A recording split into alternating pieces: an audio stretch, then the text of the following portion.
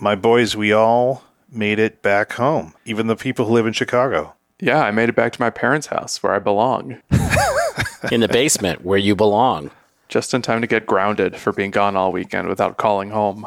Mm-hmm. Yeah, did you check in? You know what? So Friday night during Grum Gully, while my face is melting on the dance floor, I remembered that I needed to remind my dad to feed my cat. So that was basically the one time I checked in. I didn't go to the party, but I saw some photos of you guys getting up front and doing a lot of partying. Yeah, we were undulating. We were front stage right. We were dancing. It was fun. I don't even know anything about EDM or whatever that music was, and those people seemed pretty good. Both Grum and Gully seemed pretty good. I mean, I liked it. And the third person who was clearly not allowed to touch the knobs. Tried to touch the knobs a couple of times. Shoot away by both Grum and Gully, whoever the third person was. Yeah, I've never been around that many Magic people enjoying themselves. What's that supposed to mean? Because the tournament environment is generally Magic people not enjoying themselves. Exactly. It was a nice contrast.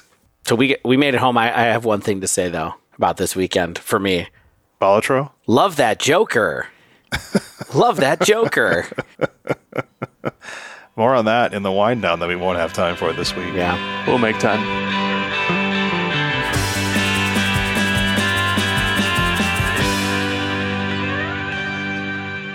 Hello and welcome to episode 264 of The Dive Down, a Magic the Gathering podcast focused on the latest decks, trends, and strategies for the casual spike.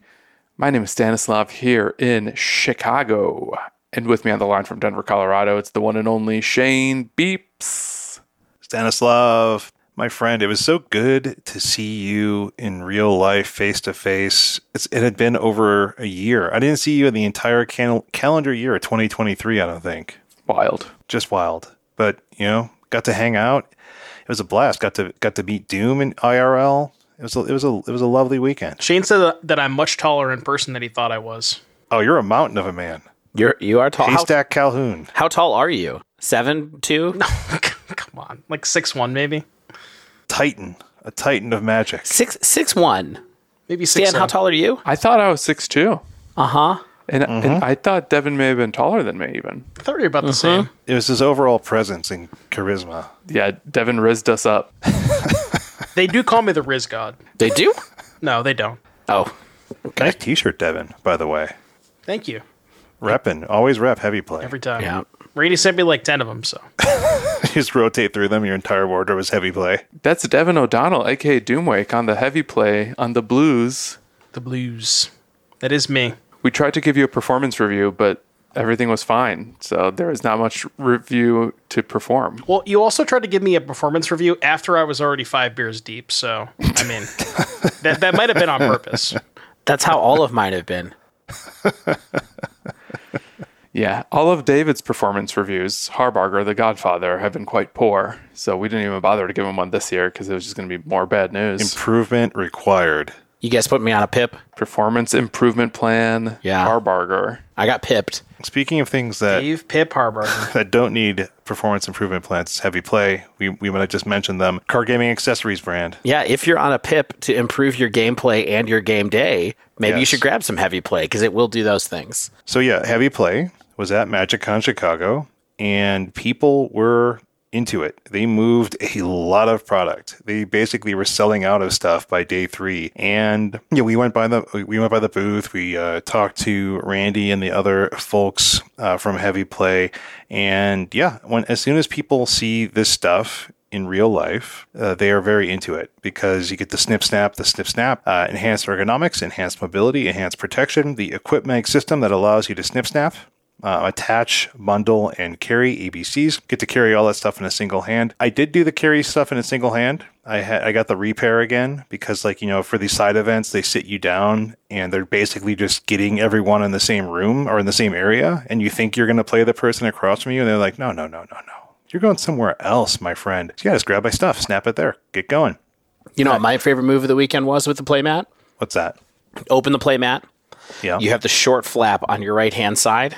Yes, as one does. You take the dice box, you dock it to the short short flap on the top, and then you can snip snap open the drawer on the inside, and your dice box won't go flying around all over the place. It's not an awkward place. It's not in a weird place. It's exactly where it should be. That's perfect. Yeah, because you're left-handed.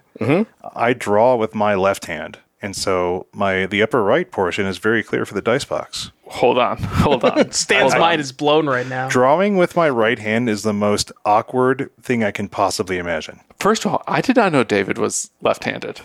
Oh, you didn't know that? Had no idea. He's one of those creative types. Lefty. Sinister. Lefties. That's You wild. want to have your mind blown even more?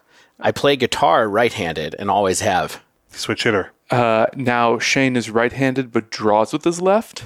Yeah, it just feels better to hold. What do you mean by hold draw? the- Like drawing cards off your Drawing library? draw cards. Okay. I do not Okay. sketch with my left hand. That would be cool. That'd be just be ambidextrous, my friend. Yeah. But okay, so yeah, the stuff is good. Everyone liked it. It was great. If you want to go to heavyplay.com, you can use our code, the Dive Down 2024, for 10% off of your first order. Those new purples, by the way, chef's kiss. Stunning. Yeah, I picked up a purple of the 100 size and also the nice dice box. Felt good. Beautiful. Stan, do you want me to talk about this week's show? Because I feel like I think I did kind of the first two parts. So I'll just talk about what those are going to be. Yeah, and then I'll describe the third part. Yeah, let's do a tag team. Sweet. Okay, so this week's show, we're going to talk about Pro Tour Chicago, MagicCon, or more like MagicCon Chicago with the side dish of Pro Tour Chicago, aka Pro Tour Murders at Karlov Manor. We were all there. We all, I think, had a pretty good time. We will talk about the results of the PT itself and maybe some experiences we had inside events and hanging out and stuff like that. We're also going to talk about the preview panel that at least Dave and I attended. I think Stan showed up more towards the end. 4 upcoming sets were discussed, were revealed, concepts, mechanics, things like that. So a few preview cards were shown to us. We'll talk about all those things. Then Stan is going to talk about the breakout deck of the weekend, perhaps, in Rakdos Vampires, his experiences playing it. I think you were also, Devin, you were also playing this, right? Yeah, Yep, so played a little bit yesterday. you two can have a little chit chat about how you feel this deck is positioned, what you like about it, all that good stuff. Anything I'm forgetting?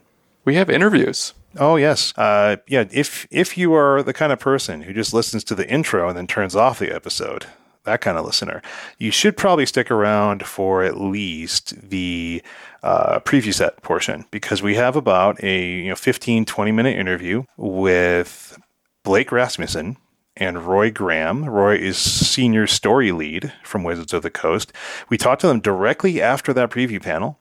We asked them things about Modern Horizons 3, Universes Beyond, overall kind of mechanic and creative direction, all that kind of good stuff. So stay tuned for that. We flexed. We used our media credentials to get a scheduled interview with those folks. So that was pretty fun. But before that, we've got some housekeeping. Some new patrons have joined the Dive Down Nation. I think we've met at least one of them. That's right. Shout out to Omar, D, and Kip. Welcome. Thank you for your support. We also have an increased tier from Joe S. Thanks, Joe. I think Joe S was one of the crew this weekend. Yes. I think that was Joe S. It's that Joe S. That's right. Love it. I love that for Joe S. Joe S, great guy. Nice to meet you, Joe. And we got some new reviews. Thanks for getting the weight reference, DZ. That was our comment on Spotify. They understood that reference and were upset that they understood it because it made them feel old. Mm-hmm. That's me too. Feeling old, Dave? I mean, if I'm making jokes about the band, then yes, I'm always feeling old. If you'd like to support the show with your hard-earned money, you can do that at patreon.com/thedivedown. We know you work hard for the money, and we work hard for the podcast. If you support us at as little as $1 a week, that gets you into the Discord, where we organize things like MC Chicago after parties, or we had a modern win-up. Was it a win-a-box? A modern? It was more of a split-a-box. You effectively won parts of a box. We just put packs. We had an 8-person pod and put packs on each match. It was fun. Yeah. And we organized it in the Discord, and that's where to do that. Things like that when we are out and about, or just chat with us all other 365 days of the year. Patreon.com/thedivedown. We also have merch. We have swag. We introduced a new piece of swag at MagicCon. Soon you'll get to see it as well on thedivedown.com/store. Yeah. That's our web store, where we sell stuff. We have e-commerce. It's an e-store. I wore my new hat this weekend. That's a nice hat. It's really nice. They are nice. Maybe you want to support us while you play Magic. Magic Online especially. You can do that with Mana Traders with promo code _3YO through the end of February and maybe the first day or two of March. We'll have a new code in the show notes. Yeah, just always check the show notes. But if you're hearing this in February, somehow, some way, earlier than it's supposed to be released. Or wait, is this a leap year? Are we coming out on the 29th this year? Oh my goodness. So maybe you will hear this in February if you're a day one listener. The dive down _3YO. 10% off. First 3 months of Mana Traders. Okay. PT Chicago. We got there. We actually did get there. Wow. We literally did get there. Yeah. Yes, we got there. Yeah, MagicCon Chicago was great. Like we said, we got to meet up all together for the first time in quite some time. We had new host Devin in the fold. We had a bunch of listeners, a bunch of people that we got to meet. Just like people, it was funny. Like Dave and I were sitting on the last day, just watching the finals of the Pro Tour on like the big screen, and someone came up to us and was just like, "Yeah, like I know your all's voice." Like, you're from the dive down. And I was like, what? That's wild. From across the hall, they heard us. But it was great. We met tons of people. People asked us to sign Rhino tokens. People asked us to sign copies of Dive Down. People were quoting Dave's embarrassing miscommunications from like old episodes back to him. Yeah. Cameron, if you're out there, Thomas, if you're out there, Thanks I have for the learned cube. from my mistakes. Yeah, and thanks for the cube. It's true. Yeah, it was great. So, I mean, we could talk about that for an hour and a half on its own, but, yeah. I don't know if people tune in for the personal stories, perhaps, but I definitely think as a result of this weekend, we will certainly keep our eyes out if we can go to more of these events and hang out. I thought that for what it's worth, like the environment of the MagicCon was really fun. I know that, like usual, events had problems firing. They had problems going too long. Rounds went too long. All those things. We had noise problems from huge events on the main stage, blowing up people's games during the Standard Open, Devin and others.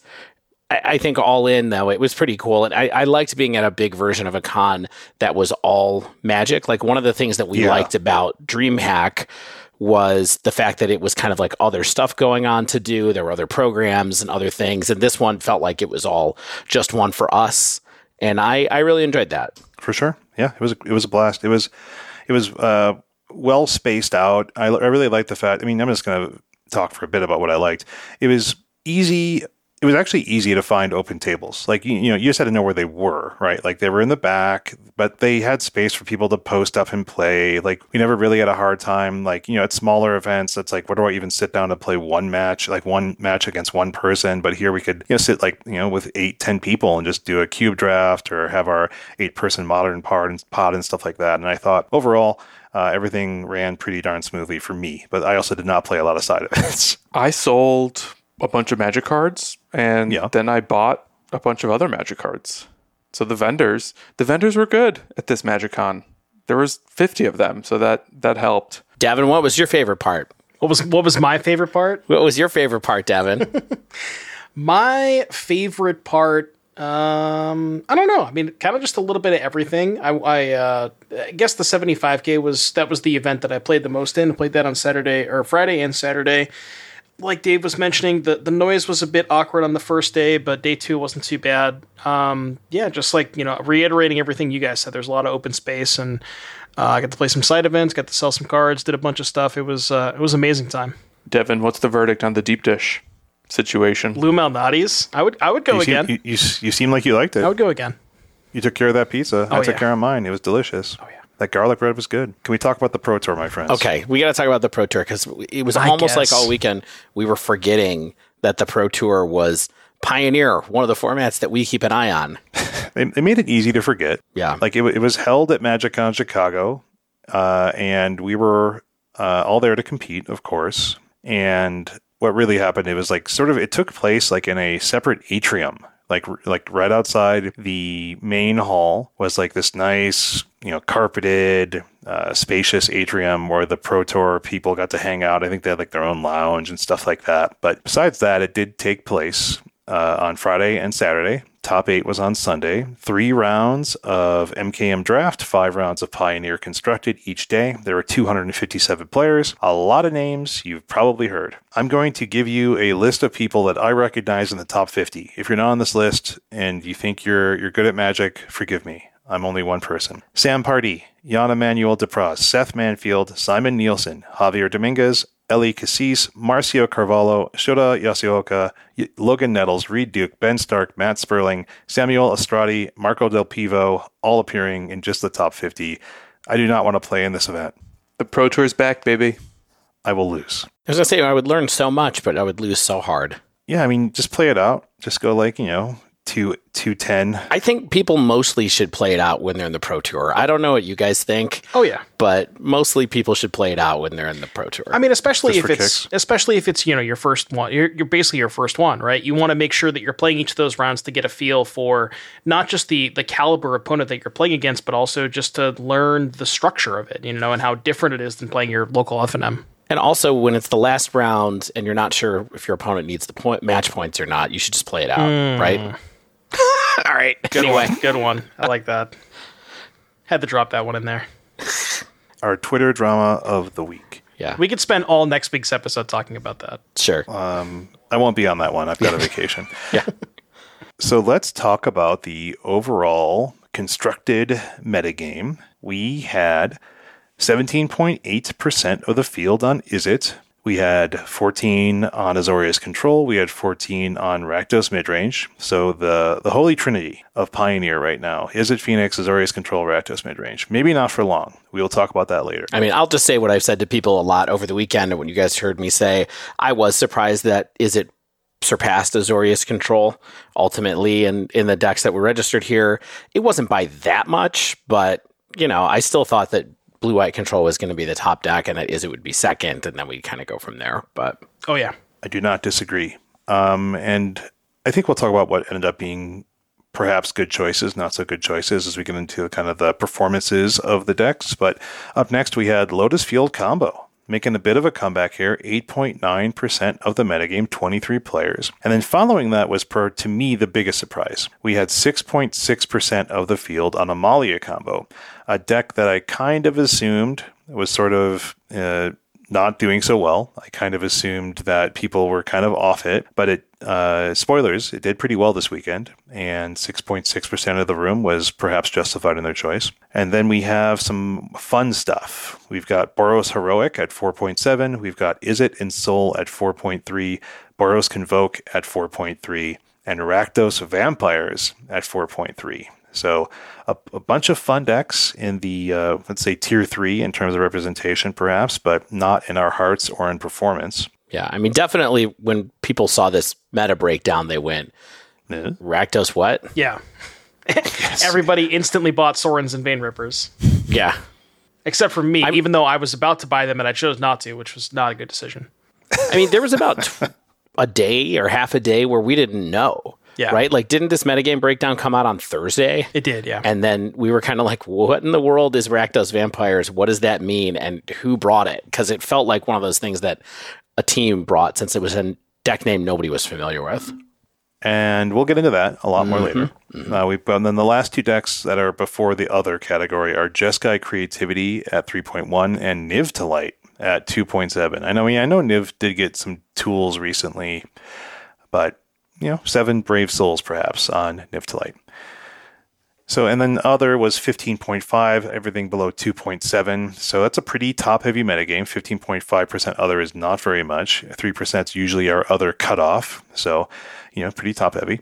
Popular decks, though, in the other category were things like 5 Racksack, 4 Greasefang, 4 Omnath to Light, 4 Enigmatic Fires, and then special shout-out to the one player on Vanifar Combo. Way to go. I saw that deck list. I don't know if you saw it, Dave, but it looked wild. There's a lot of Did it? I didn't get to see the actual list. I just assumed that it was the list of my dreams, but maybe I should take a look and see what it is. I think it had like one Thought-Knot Seer or something. There was some strange numbers. Yeah. Oh yeah, you should check it out. Okay. You just I'll have gotta to look that go up. up the chain, you find a Thought-Knot Seer along the way. That's very funny. Thought-Knot's a sweet card, always sweet. I wish it was still playable. I think that was like a well-designed card. So Izzet Phoenix, the deck of choice for most players.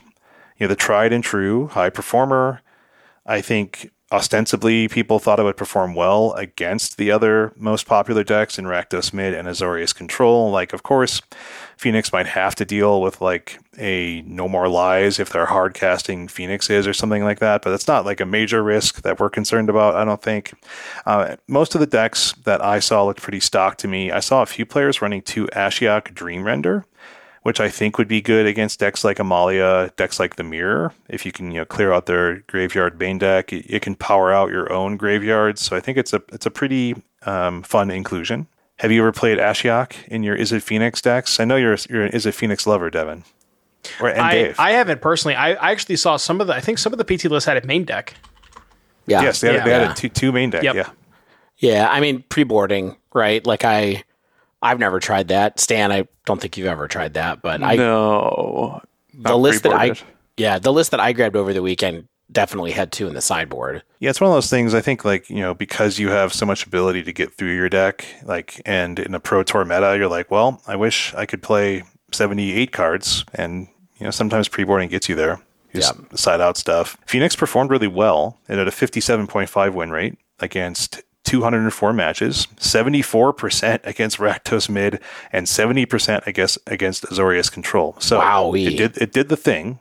It did well against the predicted metagame, perhaps, but it did have the expected low 31% against Lotus Field, 41% against Amalia, and 43% against Heroic. So that's where it kind of lost some matches, but still being 57.5 across the whole event, pretty darn good. Yeah, that's interesting. The other thing I'll notice when you look at Frank Carson's chart here, Phoenix actually has the highest bottom end of its confidence interval. So if you think like, okay, what was the deck that had the best kind of like worst case scenario? Phoenix was it. Yeah, just because it had such a big sample size and the good win rate. So, can you explain just in 2 sentences, like what does confidence interval mean in terms of this type of data, and how do we use it to understand whether data, especially deck win percentages, are reliable? Yeah, well, that's exactly what confidence interval is, right? It's it's using mathematics to describe how much confidence you should have in the number that you see, in the win rate that's there. And that's a function of the number of matches that it has, basically. So it's trying to include something that explains the sample size in the data that you're looking at there. So the ones that have really big confidence intervals where it's like, we're not sure if so the win rate was X and it ranged, the confidence interval ranged from Y to Z. A big one of those is because it's small sample size, and a small one of those is because it's it's a large sample size of matches. Thank you, Dave. Okay. Azorius Control, second place. Perhaps unsurprising. High-level players love their agency. They love them counter spells. But it performed somewhat below average, 47.2%, probably mostly due to the poor Phoenix matchup and the scale of Phoenix that was at the event. According to Frank, these decks were split basically evenly between 80-card and 60-card versions. I'm assuming the 80-card versions were also running Yoria, and they weren't just kind of padding their deck total. Rakdos Mid up next. Apparently a horrible choice this weekend. 41.7% win rate across 228 matches. It got eaten alive by Is It Phoenix, by Amalia combo. And only 46% against Control. The Inti deck, like the decks with Inti, appeared to be less in favor than kind of the maybe more traditional larger builds. I didn't see a lot of Inti in the decks that I was looking at in the tops of the list. Yeah, I don't know if you guys saw Nassif. You guys saw Nassif's tweet before, it's like after they announced the metagame percentages. He was like, I think it was like, the 14% are registered Rakdos. He was like, yeah, it's really unfortunate that 14% of you guys just chose not to try or whatever. Yeah, chose to show up without a deck or something. Something like that. He said, yeah. Woof. Brutal. Lotus Field combo also did below average, however, at 46.1%. It really was leaning hard on like the strong matchup versus Is It Phoenix, and also 50% versus Control to get to that slightly underwhelming 46.1. It was really a dog to like Rakdos mid-range and the creature decks. The most interesting kind of development that we talked about last week was Archdruid's Charm, and now it's more or less stock. In 22 of the 23 decks, it was a quartet.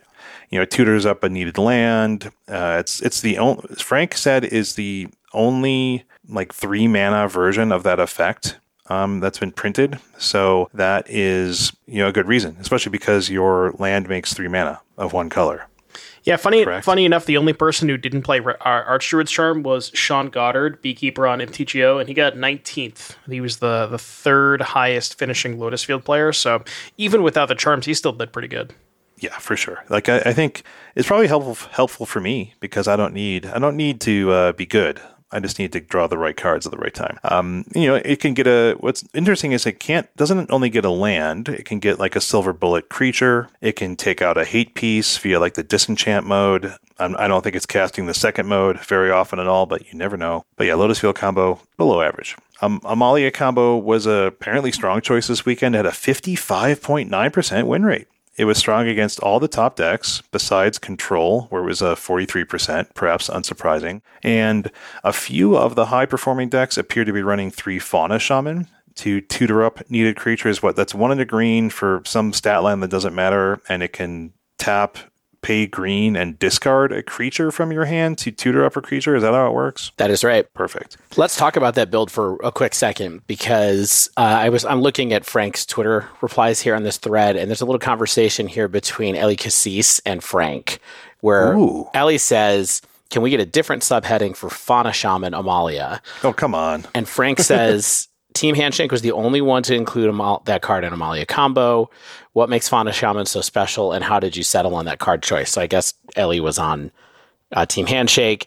And then Frank says that those decks went 17-7 for a 71% win rate.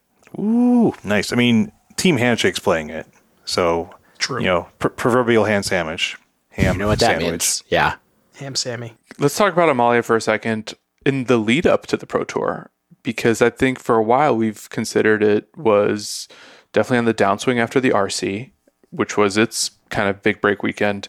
And I think one of the things we learned from the RC in Atlanta was that it was pretty good against Phoenix, especially with that white card.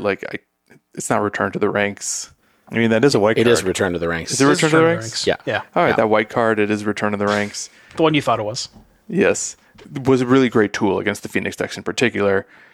And yet, it's been struggling. Even in this very Phoenix-dominated metagame, comes back in the Pro Tour and kind of shows that it can actually keep up with the deck. Why do we think it's been in such a poor position up until now? And what is it about these big tournaments that seems to allow this deck to actually kind of shine? Because people like me play it versus people like Pro Tour players. When you're running a version with fewer Cocos, like the Handshake version only had 2 Cocos instead of 4, and 3 Fauna Shaman, a deck like that, I think plays more slowly. It's definitely a slower version of doing the same thing. I think it's they know when to deploy the thing, when to try to go for the thing, how to, Dave and I, when we were watching the finals together, and anyone who watched this as well, we watched a game where a Amalia player kept a hand versus an aggressive deck that was literally just 2 Wild Growth Walkers and a trigger, an Explore trigger, and just basically rode that to victory, just gaining life, putting up impossible roadblocks. And those are the kind of things I would potentially think about. But I think those are the kind of things that distinguish people, players like me just picking up a deck, maybe taking it to the FNM or something like that, versus I think players who really know how to get every edge with it. And of course, it just really is a powerful strategy, and it does something that no other deck in the format can do. And that is go to turn 7 in a Game 7 and best of 5. Game 7 and best of 5 match. Yeah, that exactly. was awesome. Yeah, I mean, it's a perfect storm for that, right? Because the heroic deck has the pump spells. Yeah. So if you pump it to if you pump it past 20, never hits 20. Well, a draw. Not just the pump spells, also the indestructible spells. Yeah, the indestructible Samuel was playing spells. 4 Lorenz Escapes. So you can just Lorenz Escape the Wild Growth Walker and it never stops. Yeah. Just kind of cool. Exactly. One other thing that I will mention about why Amalia has maybe been doing a little bit more poor on the Magic Online results. As we talked about since the RC, I mean, the talk of the town at the RC was blue-white control, right? That was the best performing deck. It was the deck that won the tournament, all that stuff. And Amalia has a pretty horrendous blue-white control matchup. And I think a lot of the reason why we kind of wrote off Amalia going up to the PT is because we all thought that blue-white control was going to be the most played deck. And it turns out, it was still relatively decently played. It was it was up there for sure, but not nearly as much as Phoenix. And I think the Amalia deck does have a pretty good Phoenix matchup, or at least you can build your deck to have a good Phoenix matchup. A card that I saw, to me, makes one of its first appearances in the sideboard were some Tamiyo safekeeping, hyper efficient, indestructible. Does it give hexproof too, or just indestructible? I forget. I think it's hexproof too. And, so that's a nice, efficient way to protect your creatures from sweepers and things like that. It still doesn't stop, of course, lockdown, but what are you going to do? But yeah, I think, I don't have the answer, of course, Stan, long story short, but I think, it's a good deck that can be, piloted well by people prepping for a Pro Tour for sure. So, I think Ellie Cassis would say that it was Fauna Shaman that made it work, because 17-7 means that the non-Fauna Shaman decks went 59-53. So they were much closer. It was much closer to a just barely positive deck. I did steal a Fauna Shaman from you, Dave, so I got 2 more to go to never play this deck in paper. Yep. One last small shout out. Shout out to the Painful Truths in Larson's sideboard. There's one Painful Truths. That's all I gotta say. That's funny. Love it. Boros Heroic, the deck of choice for Dave and Devin this weekend, I believe, did well at 53.7. Did have a smaller sample size of 82 matches, and it wasn't amazing against Rakdos mid, perhaps unsurprising, 34%, but it was 50+% against everything else, especially, a clean 7-0 against Lotus Field. It must have just been too fast for that kind of strategy to keep down. How did you like playing Heroic this weekend? I know, Devin, you did a side event with it. Dave, did you get in there with Heroic in any actual event? I played it in the Pioneer Cup on Friday night. How was that? How'd you like it? It felt like a real deck to me. I lost to Racksack, and that was pretty tough. That felt like kind of unwinnable, because they just had so much stuff that got in the way of my cards, and also could basically kill stuff whenever they wanted to. And if they get the Devil online, it wasn't particularly good. So that felt like a pretty tough matchup. But it felt like a real deck to me. Yeah, I was a very big fan of it. I played just a constructed win a box, and I ended up winning the win a box, which let me win a box and words. So I hadn't played the Heroic deck since the introduction of Monstrous Rage, and that honestly was kind of the biggest thing for me. Like, that card was just completely insane. Just being able to double prowess trigger, give your thing +3 and trample. It just allows you to fight through chump blockers pretty effectively. I did play the Fugitive Codebreakers. I played 3 of them and never really was in a position to morph it, or I guess disguise it and flip it face up. But just having another 2 mana 2/1 prowess haste was fine. So don't know how impactful that card is. Simon Nielsen, who actually lost in the finals of the Pro Tour, had 0 copies of Codebreaker in his deck list. So. Yeah. I like that card. I did get to Wombo combo with Fugitive Codebreaker, where I had it on Disguise. I was playing against blue-white control. I played an extra threat into the board because they were getting out ahead and stuff, and I wanted them to Wrath, and then they've Wrathed, and in response, I was hellbent, and I got to flip my guy at instant speed and draw 3 cards. And that felt pretty good against a Wrath, so I got to do it one time. It felt reasonable. It's definitely the best 2-drop that any of those types of decks has seen, other than Questing Druid in Modern, so. Oh, yeah. And we're not playing that here, so. Love the deck, though. I'd play it again. Yeah, it looked like a blast. I watched you play one match in one of your side events, and it looked really good. I also liked watching Devin play, because we had not played. We still didn't get a single match in real life. We were trying to get one in before your 8-person pod fired, and it fired immediately. And I was like, oh, Devin plays like a real Magic player. What is that supposed to be? His hands move so precisely. So smooth. These cards are tapped at such an angle. So smooth. So smooth. Insol was 45.6%. Its best matchup, 5-3 against Lotus Field. Small sample size. I did notice only 4 of 11 players were using the new... didn't notice that. Frank told me. 4 of the 11 players were using the new Gleaming Gear Drake or Case of the Filched Falcon from Murderers. But yeah, Insol didn't blow the doors off here. Stan, have you played it since we talked about it last? Yeah, I played it at the Pioneer Cup on Pioneer Friday Cup. night and started strong, ended weak. It was not my best showing, but it was also my first time playing in Soul's current version in paper. So I still might keep an eye on it as we warm up into Pioneer RCQ season in a month or two. Yeah, it's coming up before we know it. And now we finally get to the breakout deck of the tournament, Rakdos Vampires. Only 11 pilots on the deck, but it went 59 and 39 for a 60.2% win rate. It had a winning record against all the major players besides Izzet Phoenix, but it still was only 48% against that, so a totally adequate showing there, but overall, really darn good. Stan and Devin are going to talk more about this deck later. We won't get into it too much here, but long story short, this deck does feature vampires. Yeah. Vampires. Yes. I mean, we should just say, right? It's Sorin plus Vein Ripper. Everybody knows that. Splinter Twin. Kinda. Twin. Might as well be. And we'll get into more about what's good about that card, but it is like basically red-black mid-range, where the creatures are kind of shifted towards being vampires to enable Sorin plus Vein Ripper. Like there you go. That's what it is. If you drop off now you know. I will say for the listeners at home, just to give you a rundown of some of the names that played this deck. Seth Banfield, Luis Scott Vargas, Reed Duke, Matt Sperling, Theodore Jung, Jim Davis, Tommy Ashton, Arne Huschenbeth. You may have heard of some of those folks. Yeah, Yes, Sam those are Hardy. good players. Yeah. Good players. Can we, before we get to the top 8, can we just give some shout outs to the other decks up here that performed very well in isolation? Can we do like a mini Cool Decks Inc. for a minute here? Because I did think some of these were interesting, mostly because Dimir Control had an 80% win rate in the hands of everybody's favorite Gabe Nassif. Yeah?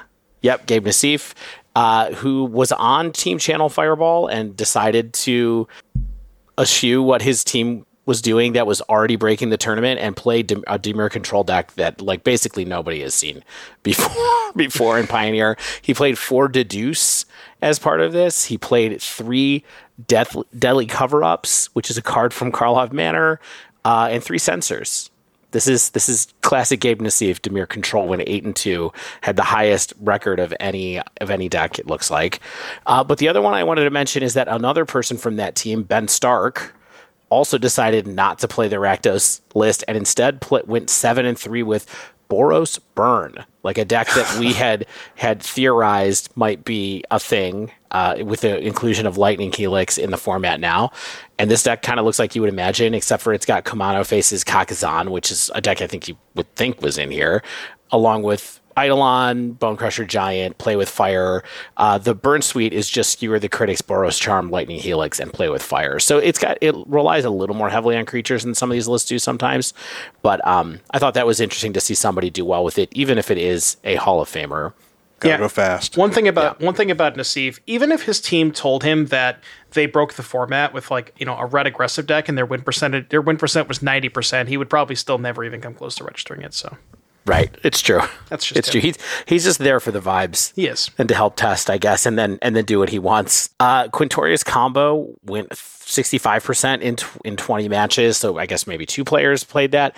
The only reason I will mention that is because member of the nation Jason, also known as Kilgore online, also did really well with Quint combo in the Pioneer Cup, coming in 10th or 12th place before just barely missing on the top 8 with that, and was doing great with it. And then we also saw Jeskai Control do okay with somebody 6-4. That's just Control plus Lightning Helix that we've talked about a couple times. But so there's the main reason I would say this before we get to the top 8 is like there was a lot of not non-meta decks, but the meta was a little different, I think, than people thought, especially in the second tier down with this Rakdos Vampires list. Is it Insol being higher maybe than people thought? Boros Heroic being higher than people thought? And then the top 8 and like the decks that did well, I think are all pretty interesting too. Yeah, we've got, let's run through the top 8. Sam Party, Rakdos Vampires. Alex Friedrichsen, Lotus Field. Adam Edelson, is a Phoenix. Jan Emmanuel Depraz on Phoenix. Seth Manfield on Vampires. Simon Nielsen, 4th top 8 in a row. Is that correct? Yes. 4th Pro Tour top eight in a Unreal. row. Seems okay. Never been done before. Never heard of this person. Even Kai didn't do that? No, Kai, nope. nobody else has ever done that. Not Kai, not Finkel. Wow. This is something Brian David Marshall was talking about on stage as Shane and I watched the coverage, which was great, by the way. It was BDM, Reed Duke. Yeah, it was Reed Duke and BDM talking about the semifinals and the finals, and then they were joined by Andrea Mangucci for a large part of that as well. They missed his flight because of that, probably. Yeah, exactly. Yeah. So Simon Nielsen on Boris Heroic, Christopher Larson on Amalia Combo, and Mingyang Chen on Lotus Field. I would not want to be playing in this top 8, even if I was given the chance. I would just concede. I'd be like, okay. Wouldn't you want to see what they do to you?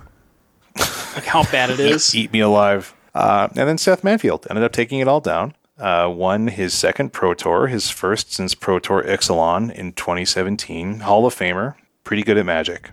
Mm-hmm. I actually briefly talked to Seth. It's funny, like I was walking around on Friday and, just basically looking for a way to find kind of, faces, names I knew that weren't in a conversation. I'm not going to go up to somebody and interrupt them.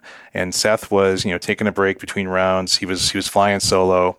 So I walked up to Seth. He kind of eyed me like, what? Like how long are you going to interview me for? I was like 2 minutes. And he had only played 1 round of Constructed. He had gone 3-0 in his draft with like a Simic deck. And he told me he was on the Rakdos Vampires. And it was kind of what was written on the tin. You've got Sorin, you've got Vein Ripper, and you've got a mid-range deck around that. And I was like, good luck. Hope you make day 2. He ends up winning the whole thing. That was pretty fun. Are we gonna drop that footage in here? I don't think there's even a reason to drop it because really it was like, hey, how's it going? What are you playing? And he was like, yeah, it's basically Sorin plus Vein Ripper. Vein Ripper is really good. And, that's it. You were his good luck charm. Yeah, that's how I'm gonna, I'm gonna send him, get into those DMs, be like, Seth, I'm glad that I brought you to the Where's finals. my taste? Yeah, Seth, Shane needs to get his beak wet. Where's that share? Seth, here's my PayPal address if you want to send me some of your winnings. Yeah. Here's my Venmo QR code. All right. Any overall thoughts on the Pro Tour? We don't have to think about it for like 2 months after this. We do have the RCQ format starting April 20th, running through July 21st. Will we have a set? We'll have a set, I'm sure, between now and April 20th, right? At least one. At least one. At least. That's my best guess. I don't know, man. Well, isn't the next Pro Tour MH3? Plus we have Thunder Junction before No, then? I think the next PSD is Thunder Junction and then MH3. Yes. Oh, okay. Yeah, they ganged them up. The Pro Tours are like front loaded. It's like the first half of the year, really. Yeah. Thunder Junction comes out 19th of April. Ooh. So, yeah, right after that. It really sounds like the sequel to Pineapple Express to me. The eve of my favorite holiday, indeed. So you can't even really plan for the RCQ season because we'll have Thunder Junction. But any overall thoughts, feelings about this Pro Tour? I mean, I thought it was incredible. The fact that we I'm not going to say that we thought that Pioneer was a stale format because there was still some innovations happening and, Blue White Control picked up Normalize and things like that. But to see the Rakdos Vampires deck come out and put on as a dominant of a performance as it did, win the entire event, their win percentage was crazy. And you could tell that there was an entire pro team. Well, not an entire minus Stubborn Gabe Nassif, of course, but almost an entire pro team believed in this deck. And it's wild to see that deck had, such a breakout deck like that had such a dominant performance. Yeah. Yeah. I mean, they broke it. They really did, and it was that magic the way that we used to have on pro tours where it was like, okay, here's a bunch of pros getting together who haven't paid a ton of attention to a format and they're going to go sit in a house ostensibly in Chicago somewhere and they're going to look at the format and they're going to bring something new to it. And it happened. Devin, were there any murmurs of this deck in the MTGO trenches leading up to the MC? Not that I was aware of. I mean, I was still keeping tabs in the format, keeping up with results, and I hadn't seen anybody incorporate Sorin and Vein Ripper in any of their deck lists. So I didn't think, they kept it hush hush very, very well. you know, so I didn't see it. Like nobody like leaked out and accidentally 5-0'd. You know, sometimes that happens where like they accidentally 5-0. No, but they kept it hush hush. I didn't hear anything about it. Yeah, what's cool too is that they finally did it with the Soren plus Big Stupid Vampire.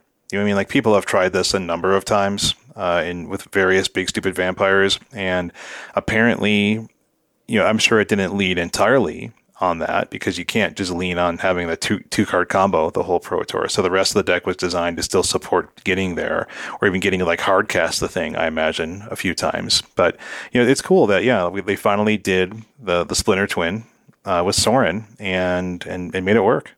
Yeah, I mean, it's interesting to hear Reed talk about it on stage too, because Reed mentioned that like Paul Rietzel was the person who had put together this package to try to test, and they gave him space to try it out, and then they kept iterating from there. And like, that's not a name that I had heard in a minute either. So it's cool to hear like all these pros from the before times still have the fire, Yeah, it's rad. But like we said, we were also at the MagicCon to just experience the magic, not just sort of distantly watch a Pro Tour. We have these upcoming sets and previews. Dave, you were there with me. I'm gonna throw this over to you, so I'm not talking for an hour and a half. We got 4 new sets. We did. Yes, we did. I mean, it was super cool to be at one of these panels. This is probably one of my favorite parts, to walk out and see like the slideshow and see the cards come up for the first time that nobody else has seen, and that would shortly go, circulating around Twitter as fast as possible, to just feel the in-person enthusiasm of Mark Rosewater just come good. Flying across the entire convention hall. Yeah, I unnecessarily live tweeted it, even though Magic themselves were live tweeting it. You know what? We got to build clout somehow. What if somebody's following you and not the Magic official stream? I mean, that would be something I would do, yes. Yeah, absolutely. But it was really good, and all the people up there were super interesting to hear talking. It was Blake, Aaron, Roy, and Mark Rosewater, and they just went through the sets, and like there was a lot of they got through a lot of content in about 80 minutes or 90 minutes in this panel. We talked about 4 sets. They said they went in reverse chronological order, which I thought was kind of interesting. So they started with the stuff that was farthest away and then got to the stuff that was closest. Mm-hmm. So the first thing that we previewed was Bloomborough. I'm not sure if we have to talk a ton about this set, but this is I think it's going to be fun. I mean, it's cute. It's very cute art. Like, it's all anthropomorphic. Yeah, no humans. Creatures. The second set since Lorwyn that has no humans. That's right. No humans in this set at all. It's all different animals, and it has a 2-color guild setup, which we're all very familiar with now, and each animal belongs to a different guild. So it's like the red-white is mice, the blue-green is toads, like, et cetera, et cetera, et cetera. Is it otters? Yes, there were otter. Well, okay, so Ral was an otter. So they had an anthropomorphic Ral and as an otter, and there was a fox Jace. So there was a fox that was unnamed, but it was wearing Jace's robe. Yes, unnamed, of course. Shall we do some called shots and what that means? Some story predictions. You mean, what do you mean? He comes back to life as a fox? So either this means that our beloved characters are turning into animals, and other beloved characters are going to have to investigate what's causing this strange animal magic. So what about Jace? Well, Jace and Ral are being turned into animals. Oh no, I was just referring to the beloved characters part. Hilarious. This could also mean that they're doing like special showcase versions of our beloved planeswalkers, but in animal form. True. Yeah, it might not be a main deck. Although the Ral had a name on it that was unique, I think. It was like Ral Otterboy, like something like that. Ral, I'm an otter now. Yeah. Yeah, I mean, we had bats, badgers, frogs, mice, lizards, rabbits, some other stuff, so that'll be cool. Yeah, I mean, that's fun. I didn't think any of the cards were particularly interesting. They only showed a few. They showed a mouse lord named Mabel, heir to Cragflame, a 3-mana 3/3 that gives other mice +1/+1 and creates a piece of equipment when she ETBs. The Cragflame is what it is. I think this is, like anything, it'll be fun. It's Redwall, right? Some people like Redwall. I haven't checked it out yet. I think maybe I'll suggest it to my child when the time is appropriate. Next up was Assassin's Creed. Okay. Yeah, I think it was up next. Yeah, that sounds right. Yeah, it definitely was. So Assassin's Creed was the weird one, right? It's a mini set, essentially. It's 100 cards, 80 new cards, 20 are reprints that are in there. And so it's going to be tiny packs, I think, a la March of the Machines Aftermath. This set, though, is modern legal. So, fun. Ooh. Yeah. I think the first card they showed, I think looks like, this could be modern playable. Yes, like the I think Animus, it could be. which is just a legendary 2-mana artifact at the beginning of your end step. Exile up to 1 target legendary creature card from a graveyard with a memory counter on it. And then you can tap until your next turn. Target legendary creature you control becomes a copy of target creature in exile with a memory counter on it. Activate only as a sorcery. So that's cool. That's, Gristlebrand, all that good stuff. Legendary stuff. Atraxa. We're copying. Whatever. Emrakul. Emrakul, there you go. No, Emrakul doesn't go into graveyards, does she? Well, you can respond with the trigger on the stack, right? Devin, always thinking about how to be good at Magic. Devin, always looking at the stack. I want to shout out a card from the Assassin's Creed set that I saw, and I mostly posted this as a meme on Twitter, but it's called, I'm going to pronounce this wrong, Ezio Auditore da Firenze. It's 2 mana, black and a colorless, 3/2 menace. It says assassin spells you cast have forerunning black. But the more important, which says you may cast a spell for its forwarding cost if you dealt combat damage to a player this turn with an assassin or commander. And then it says whenever it deals combat damage to a player, you may pay Wooburg. If that player has 10 or less life, when you do, that player loses the game. Yeah, I thought that was sick. I love that little assassinate mode. Yeah, my Twitter post was with this and Leyline of the Guild Pact. So do with that information what you will. I don't know what you want to do with that, but yeah, I mean, there's some other interesting cards in here. I even thought that this weird Hidden Blade card was interesting. It's a two mana piece of equipment with equip 2. It gives +1/+0 and first strike and has flash. And you can also it auto equips, but if you attach it to an assassin, that creature also gains death touch until end of turn. So that seemed like some interesting stuff to me. I don't know. There's some cool cards here. The other thing that's kind of strange about this set, I mean, I don't know a ton about Assassin's Creed. For what it's worth, I've played like 2/3 of the original Assassin's Creed and then got tired of jumping from building top to building top and just kind of quit. You got tired of that? It's literally the best part. That is the game. Maybe I enjoyed it enough. But the other thing I was going to say was they decided to make, because Assassin's Creed has so many historical people in it, historical characters in it, they decided to make cards of real historical people for the first time in a very, very long time, depending on how you interpret older Magic canon. And so there's a Leonardo da Vinci card.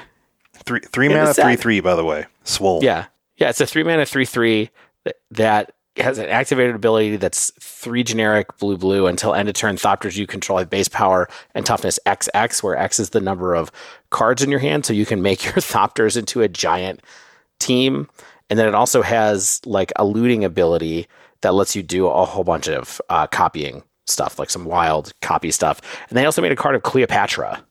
So I don't know what other ones are coming, but kind of interesting. I can't wait to kill someone with Leonardo da Vinci.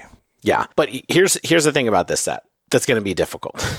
Number one is, if this is modern legal, I wonder if there are any cards that are going to be old cards that fit the theme of Assassin's Creed that are suddenly being become modern legal that weren't before. We'll have to keep an eye out for that. And then the other thing is, what is the we'll have to keep an eye out for the 3 mythics in this set that are good, that are impossible to get because they're in a tiny set that nobody wants to open. Just a guess. Oh, you mean like Nissa Resurgent Animist?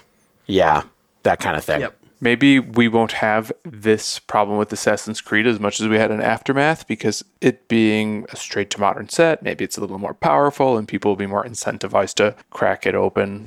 Yeah. Maybe people will just want Ezio for their commander deck or something.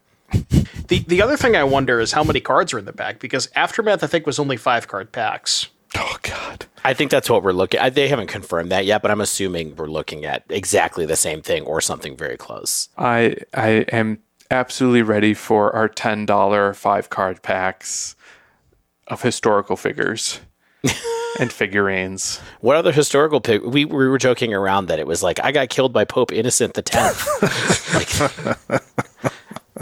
Sick commander deck. Oh man, he's running Pope. That's That's like, is the high number the good deck or the low number the good deck? It's 10. My Pope deck is a total 7. Get poped. You know? My Pope deck, my Pope Innocent the 10th deck is an X level power. I got poped. Anyway, all right, Assassin's Creed. Not too much there, but we'll have to keep an eye out on it. Next up, the big one that everybody here cared about. Shane, I don't know why. Are you I mean, I just leave him out on Horizon C for the end. Okay, fine. So we'll go out of order from the presentation. We can talk about Thunder Junction. Thunder Junction, it's a standard set. Obviously, yeah, it'll be fun. I think it'll be fun. You know, but we know what kind of impact standard sets tend to make on our formats. Although you never quite know exactly what's going to happen. I mean, there is an Oko, Vein Ripper, or Leyline of the Guild Pact. All of those things have done things to Modern.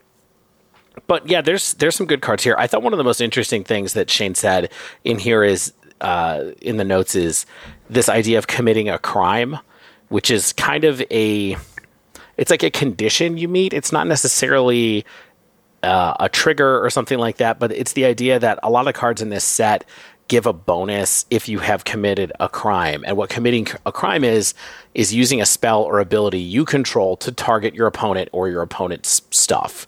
And so there's a lot of things that are going to trigger off of interaction in this set.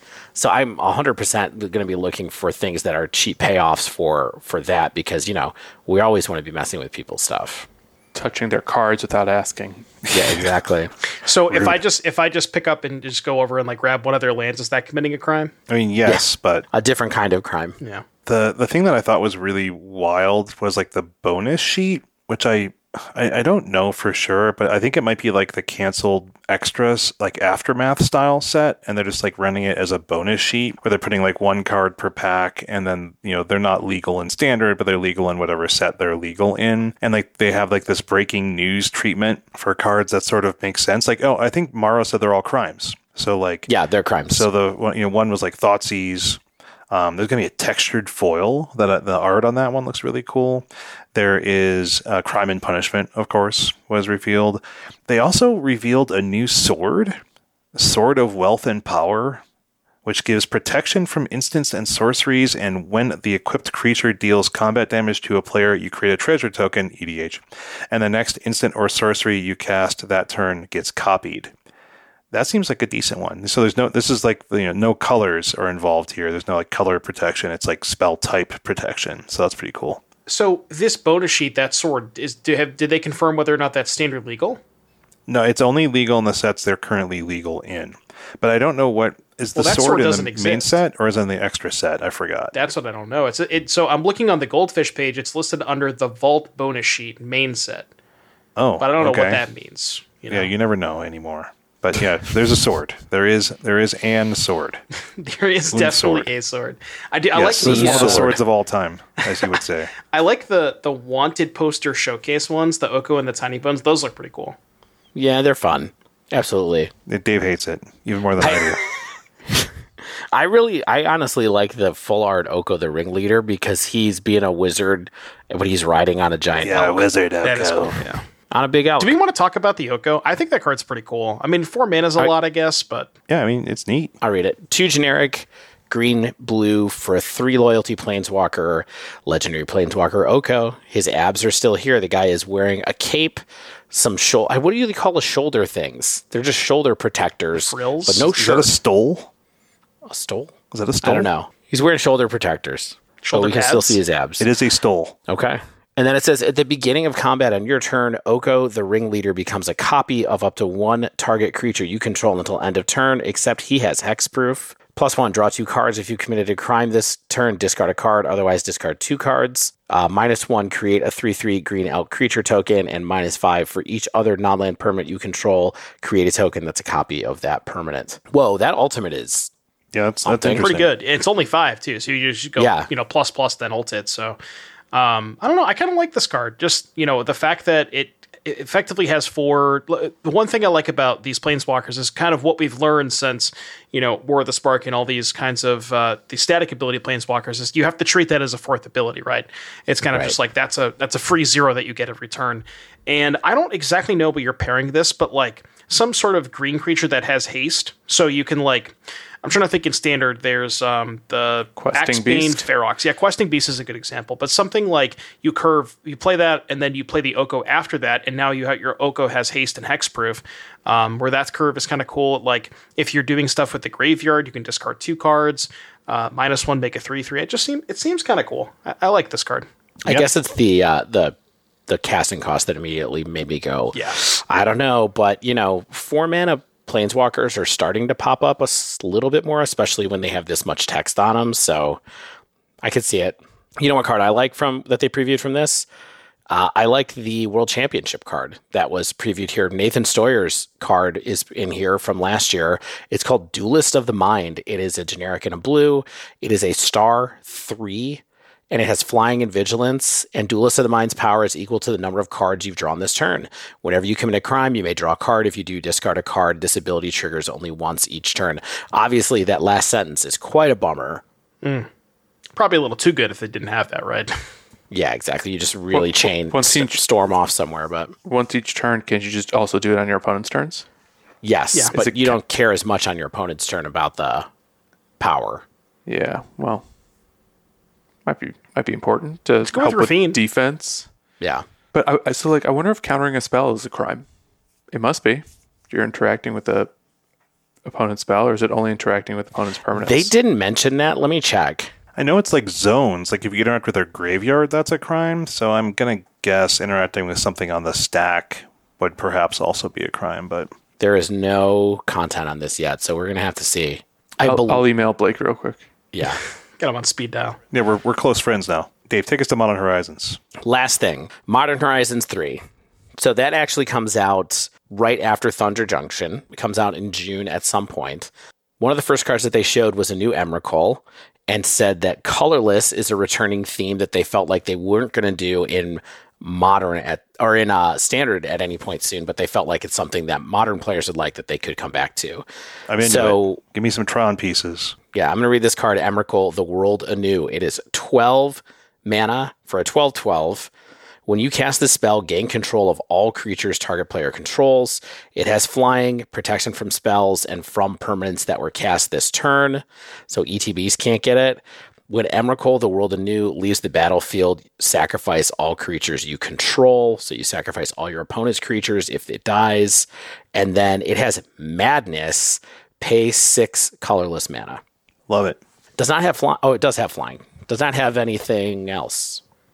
I guess what else Protection would you from want to spells and from permanents Yeah. that were cast this No turn. leyline binding on this one. Somebody was talking in my stream about I think I don't know, maybe Spike brought this up, but it was like cookbook, and then you can either have 3 temples or you just natural Tron, and then you have this with cookbook. But I don't know. I mean, it seems powerful if you can somehow get consistent madness enablers, but I mean, even for 12, it's not that bad, right? Like it as a Tron payoff. Yeah, I mean, it's a card you could play in, the problem is it only gets creatures. So like if your opponent's playing a lot of creatures and you're playing Tron, you're likely not happy. So it's like, oh yeah, sure. It's like, it's a good against a long grindy control matchup. Well, it's like, well then, you're not going to have a lot of creatures at that point, probably. Yeah, so there's a few different random mechanics together in this set. One is energy is going to be in this set.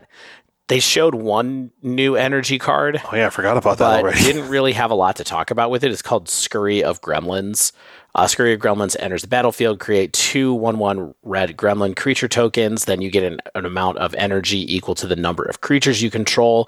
Then you can pay for energy. Creatures you control get +1/+0 and gain haste until the end of the turn. That is an enchantment that costs 2 generic and a red and a white. Doesn't seem that amazing. Energy is weird to me. Yeah. I don't know if that's Energy. really like modern playable. I almost hope that they don't make it modern constructed playable, but okay. Energy's back. And then another mechanic that's in here or a theme that's in here is flip walkers. So we did these a long time ago back in Magic Origins as the origins of the core 5 Gatewatch walkers, where they had a creature side, and then when certain conditions were met, their spark fired and they flipped over to the other side. There's an Ajani one in here now that is a 1/2. He's ripped. A generic and a white. What's that? Look at the backside. Yeah. I said, look at the backside. You think he's ripped on the front side. Sheesh. Yeah.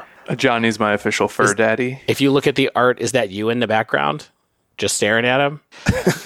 Hey, boss. Yeah, that's me. Looking up to your daddy. Looking up to my fur When daddy. a Johnny Nakado Pariah enters the battlefield, create a 2/1 white cat warrior creature token, so it makes another token. Whenever one or more other cats you control die, you may exile a Johnny, then return him to the battlefield transformed under his owner's control. So I hate that it's a sad story, but you have to die, Stan, in order for a Johnny to flip. Because if that's you in the background, clearly you're the 2/1. I, a loyal bebe, will always do this for my big Right. hairy papa. So he F's in the flips. chat for He flips. Stanislav, He's a as they 3 say. loyalty planeswalker. Put a +1/+1 counter on each cat you control. Is for +2. 0. Create a 2/1 white cat warrior creature token. When you do, if you control a red permanent other than a Johnny, he deals damage equal to the number of creatures you control to any target. It's an interesting card. And then -4, each opponent chooses an artifact, a creature, an enchantment, and a planeswalker from among non-land permanents they control, then sacrifices the rest. That, I believe, is close to a card called Cataclysm from back in the day. It's not exactly the same. Cataclysm hit lands, all right? We're not going. It also was everybody. It was everybody. It wasn't, this is just your opponent. It makes them get rid of all their stuff. It's only one-sided. Oh, it's only one-sided. Okay, that's cool. So, but still, a little riff on that. Just imagine for a second, turn 1 Witch's Oven, turn 2 a Johnny, Witch's Oven, sack the token, flip, here we go. Yeah, that seems wild. Just saying, not bad. And then you get another token right away because you just zero a Johnny when you flip it and get a 2/1. All right, a couple other things in this set. Allied fetches, Whoop whoop. whoop, whoop, which people have been waiting for. They were starting to get expensive. They're not particularly at the moment again, but they're definitely more expensive than the enemy ones at this point. I mean, fetches are important. Like, Yeah. we'll never complain about a meaningful reprint, and we saw that the enemy fetch lands in MH2 were a meaningful reprint. Really drove the price down of all of them. Yeah, and they So- still have not gotten out of, I would say. They're dirt cheap. Yeah, They're like $15. they are very accessible to people right now, I think. There's snow-covered wastes in this set. There's a snow-covered wastes here, which is super interesting. I don't know what that is or who that's for. Not sure who wanted that one. Somebody apparently wanted it. And then there's a few other cool cards, 2 of which are reprints. Well, a few. Yeah. So 2 reprints in the set. Lyalia, the Blade Reforged, which is a commander card. It's a cube card that I think people are familiar with. This card is a 2/2 haste for 2 and a red with whenever Lyalia, the Blade Reforged attacks, exile the top card of your library. You may play that card this turn. Whenever one or more cards are put into exile from your library and or your graveyard, put a +1/+1 counter on Lyalia. This card gets big and draws you cards. Cascade, baby. I know we talked about this in the car. Yeah. Lily Cascade, here we go. Make a giant Lyalia attack. What? Hold on. If you exile Yes, Crushing the answer to your Footfalls, question is yes. you can just footfalls for free? No. Oh, no, with Leia. I thought you were going to ask about Cascade. No, so when you Cascade with Lyalia in play, it counts each individual card on the Cascade. So if you exile 20 cards off the top of your library, Lyalia gets 20 counters. How do we give her trample? I got a couple ways. One of them is Monstrous Rage, which is a card we were talking about earlier. That's a pretty good card. But we need a trample enabler that plays with Cascade, Slanetry could give trample? It does, right? If it's red? If she's green. which she will be. well, we if you have the Leyline. Leyline out. Yes, we have Leyline. Yes. Well, there you go. Broke it. Sweet. Nailed it. Okay, so there's that. Another card that's being reprinted that I was interested in too, or I'm not interested in playing, but I thought it was a cool card that's being reprinted, is Priest of Titania, which is a generic and a green for a 1/1 that says tap to add green for each elf on the battlefield to your mana pool. This is a long time legacy card, right? Or is it just in Commander at this point? People play it in Legacy. I don't know if they play it as much anymore with, the printing of Bowmasters, Yeah. but it was in Legacy for a while. Is it a common or is it an Yeah. uncommon too? Because this is an uncommon in this set, but I thought it was a common because it might be a pauper card. It was a common in Saga. I think Pauper, I don't know if there's a Pauper Elves deck, but if there was, they would definitely play it. Priest of Titania. Just checking on it real quick. It's common in Commander, Yeah. which I think is what makes it proper That's legal enough. as well. It's common in Saga too, or yeah, Maybe it's banned in Commander. or you mean banned in pauper Or Pauper, Yeah, I think yeah. it might be banned in pauper. Oh, okay. That would make sense. No, it's it's legal. proper legal. My mistake.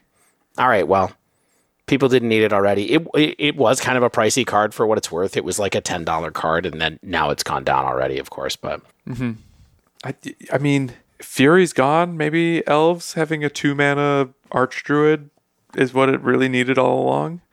We do have David Warleader. Yeah. The elf that makes lots of smaller elves. That plays well with something like this. That's true. So. Can I be the bad guy and say 2 words, Orcish Bowmasters? Yeah. I think that's you being a good guy, Devin, honestly, reminding us before we spend too much time on Priest of Titania, this card from 25 years ago. Okay. Aaron Forsyth during the panel also said that free spells were a part of what Modern is. Just in case anybody had any question about that anymore. Wizards Except Fury. thinks it is. And so we have a new cycle of free cards. They're trying to make them a little bit debuffed this time. Flare of Cultivation is the example. It's a generic green for a sorcery that says you may sacrifice a non-token green creature rather than pay the spell's mana cost. And what it does is search your library for up to 2 basic land cards, reveal those cards, put one onto the battlefield tapped and the other into your hand, then shuffle. So, yeah, I don't think this card is good. No, absolutely not. But maybe the other ones. We'll see. We could try to speculate on what you think. So if they're maybe utilizing old spell templates as a way to, a means to convert that into a free spell, what are you guys thinking? Maybe the other ones, it could be like, I don't know, what's like Stone Rain, but they obviously wouldn't give us a free Stone Rain. My guess for the red one is Light Up the Stage. Okay. A free Light Up the Stage. I would love something that's just like sack a creature to play this for free, deal 4 damage as you'd like, divided among any number of creatures, planeswalkers, and players. On a 3/3 double striker. Like, that's my wish. It would have flash too, right? Preferably, yeah. Yeah. All right. Yeah, I think that's it. Yeah. I really like Psychic Frog too, but we'll talk about it another day. I love the frog. I love the frog. I love that Warner Brothers frog, Hello, my honey.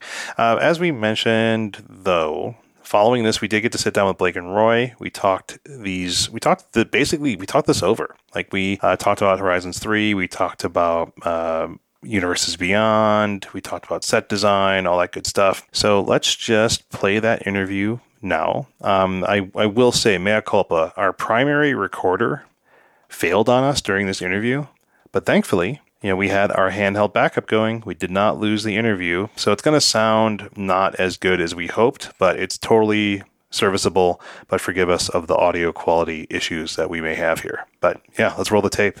Lock the gates.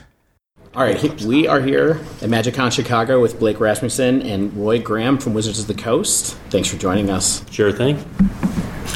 Happy to be here. Awesome.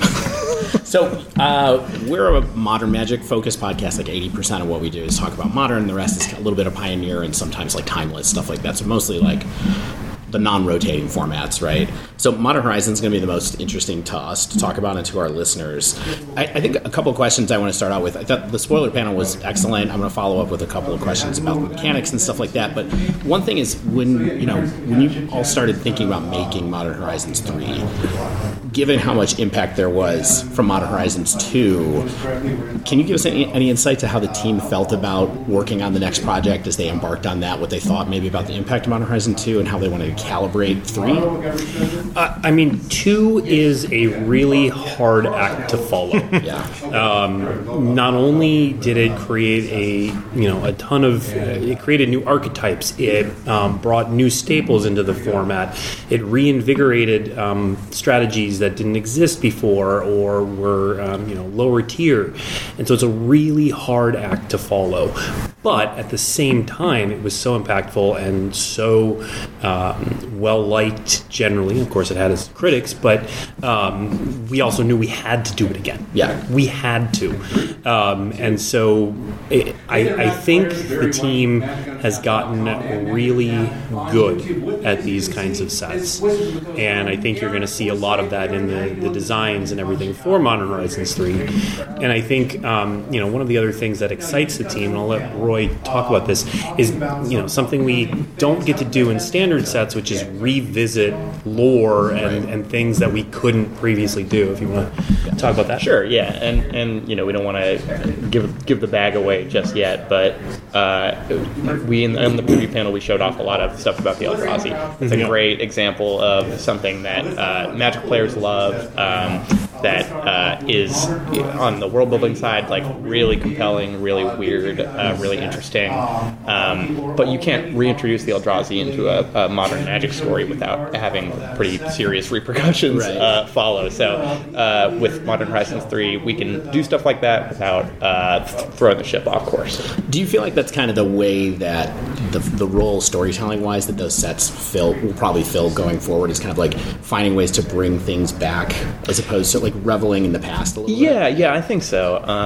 The Modern Horizons sets are such a celebration of like Magic's history and narrative as well as mechanical history.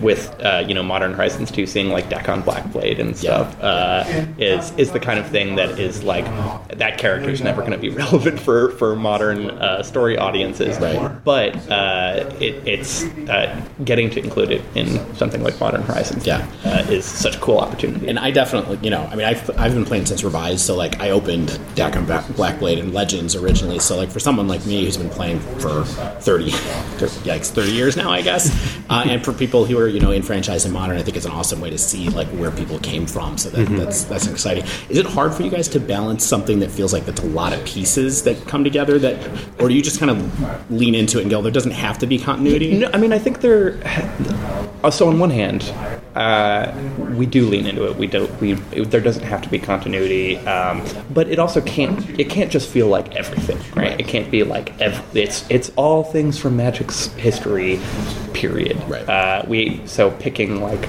there's the Eldrazi, picking like doing energy and focusing on the mechanics that I think on the panel Aaron said there needs to be like a critical mass of these mechanics to have them work and function in a set. Right. That helps narrow it down in the world building sense as well, and it gives the sets a little more focus when the canvas is everything in Magic's history.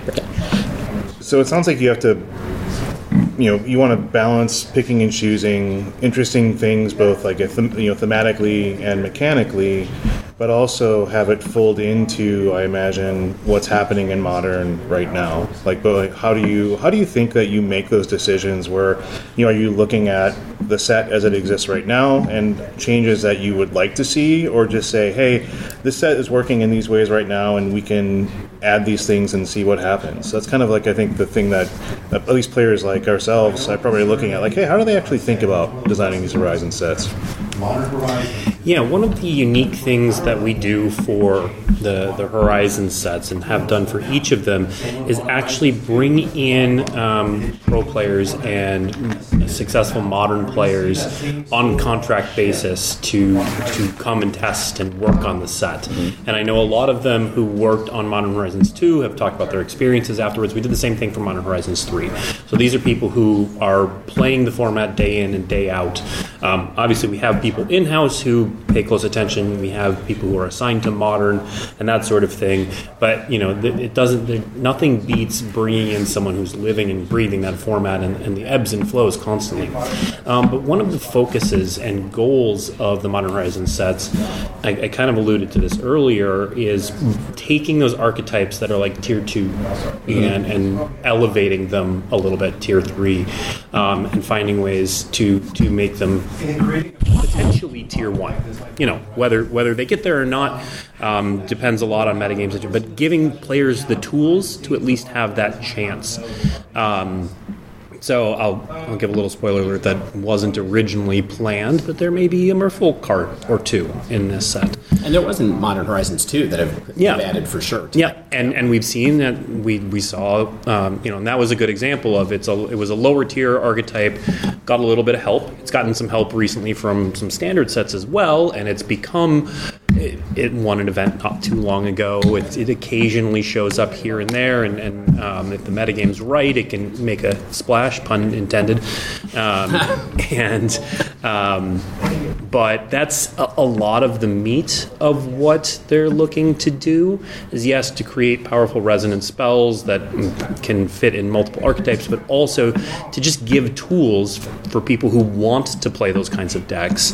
Eldrazi isn't a huge archetype right now, but we know people are fans of it from when it was. Right. And so it's just about giving them extra tools and not necessarily dictating where the metagame goes, because that's not really possible to predict or to push, but about supplying players with the pieces they need to possibly put something together in an archetype they may already love. Yeah, that's awesome. So, colorless mana, energy, at first feel like kind of not quite chocolate and peanut butter yet, I guess, at first glance. So is there any kind of any other hints you can give us to maybe how some of these pieces kind of work together, or how the big picture of the set is going to roll out? No. What I will say is that the Horizon sets have always been really, really fun draft formats, and the team that's always a focus. Like, yes, the cards that end up in Modern and help shape the Modern format are sort of the top line of the set, but right up there, 1B in terms of goals is making a really cool draft format, because you can do things that you can't do other places, and you can make really powerful archetypes. I still remember. It wasn't a Horizon set, but the first Modern Masters set, like that DNA for the draft environment runs all through the Horizons line. And so I can say that it does all fit together. Exactly how, you'll have to see. That's awesome. World building question. Again, about Modern Horizons, though, I imagine with standard sets, the world building team has very specific goals that are about telling a story that goes through multiple sets over many years in some cases. What are some of the world building goals or challenges that you have for sets like Modern Horizons or other supplement products that aren't in the standard cycle? I think it's a delicate dance because we were talking about deck on Blackblade earlier.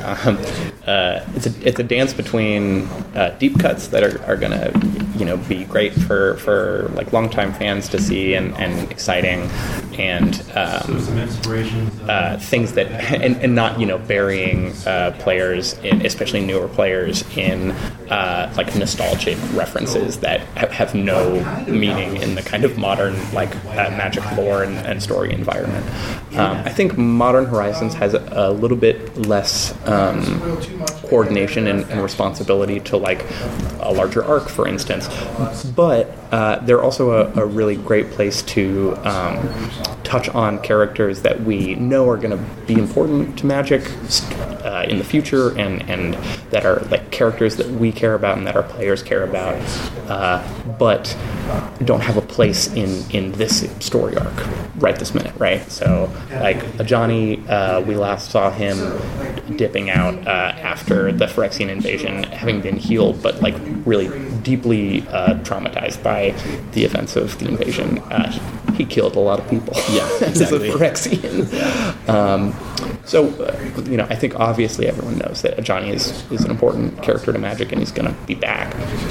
But there's a lot going on with Kellen's arc, with the Omen Path stories happening right now, and we're probably not going to see Ajani for a little bit. So this was a good place to touch back and just remind people that like, no, we still care about this character. Remember your favorite giant cat man? Mm-hmm. He's still kicking. He's still around. His mode cast Cataclysm, right? Is that the card that the -4 at the end is something very close to Cataclysm from? I gotta remember the card. It's the one. It's like pick an artifact, pick a creature, pick a land. We don't have to hover on it, but it was funny. I think that his ultimate is the old card Cataclysm from Strongholder. I think that's the set that it was in.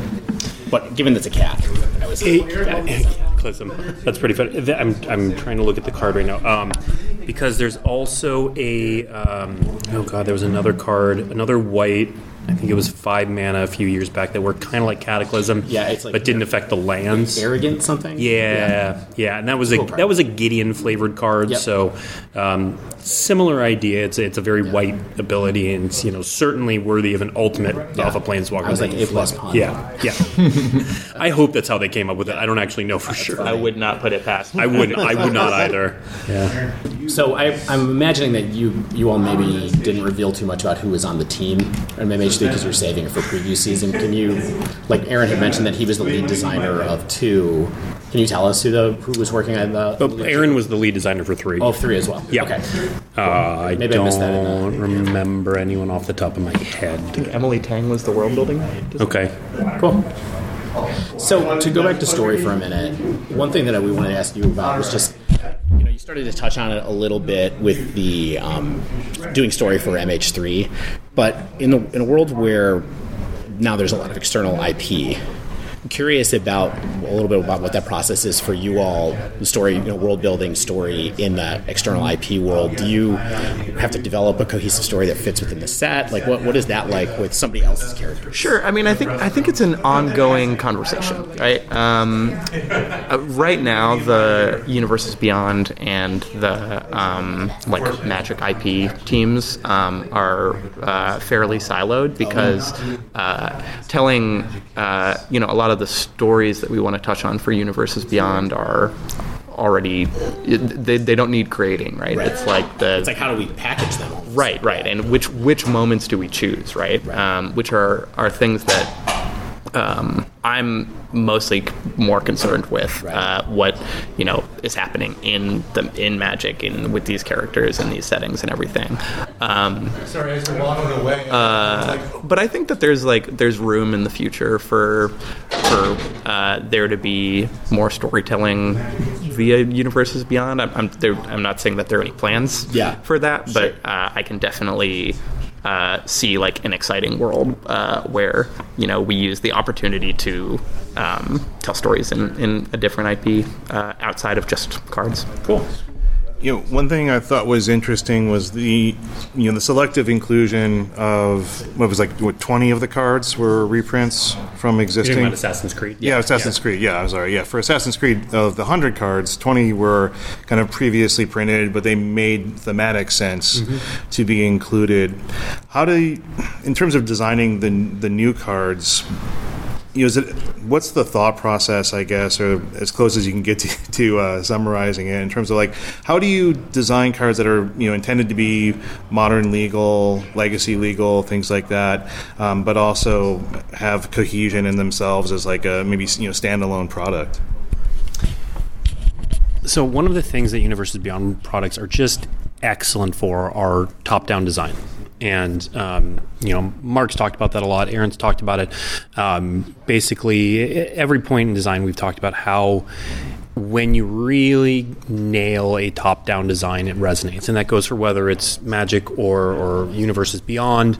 And Universes Beyond gives the opportunity to have those moments that are just they're chuckle moments, or they're moments where you recognize a thing, which is just really powerful with a card. And so they try to do that and make it resonant, because otherwise, why are you building cards of that world? Yeah. And so to make it resonant is core to Universes Beyond, and so that's why it wasn't the most powerful card, but having Haystack be the card we ended on it was great. It was only played the first Assassin's Creed, but I still got it. But that's all you need. You hide in Haystack. You phase out, and it's just such an of course. Why wouldn't that be what it is? And there's just so many of those. And I am someone who's played nearly every Assassin's Creed game, and I have that with almost every card I look at. I'm like, I remember that. Magic is so good at mechanical storytelling, yes. right? My mind goes to the 40K decks. I think they were really great at that. Also, the Eisenhorn card creates Cherubel token, who is his antagonist in the Inquisitor trilogy and whatever. And there's just so much opportunity in Universes Beyond to do that. there's also these great aha moments. Getting back to the question about reprints, of when you find the perfect Magic card that already exists. We talked about this on the Fallout debut. Pure Steel Paladin was just like perfect. Open the vaults, like, oh my god. Right. You just see these things and they immediately connect with you. And things like Cover of Darkness, which, yes, of course, assassins attack under Cover of Darkness. Sword of Feast and Famine, of course, they have swords.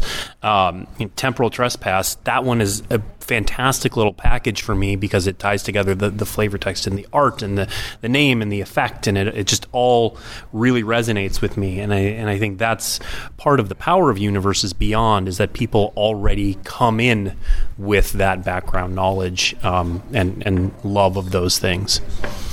I guess one quick question that I had just as a closeout, just while we're talking about Universes Beyond, is one thing I've always been curious about is so working together with another IP when you're designing a Magic card, is there collaboration there from that side that helps kind of validate, that does feel like that character to us as well, or like how does that work? Yeah, absolutely. We work really closely with all of our partners at every stage, from concepting to designing to art, all the way up through marketing. And a lot of the time, I'm saying a lot of the time, but it might be every time, we always end up working with someone on the other side who's a fan of Magic. Oh, that's awesome. Yeah. And so they end up sharing their insights and they get it to, one of the Fallout panelists, the panel that's going on right now, from Bethesda, huge Magic fan.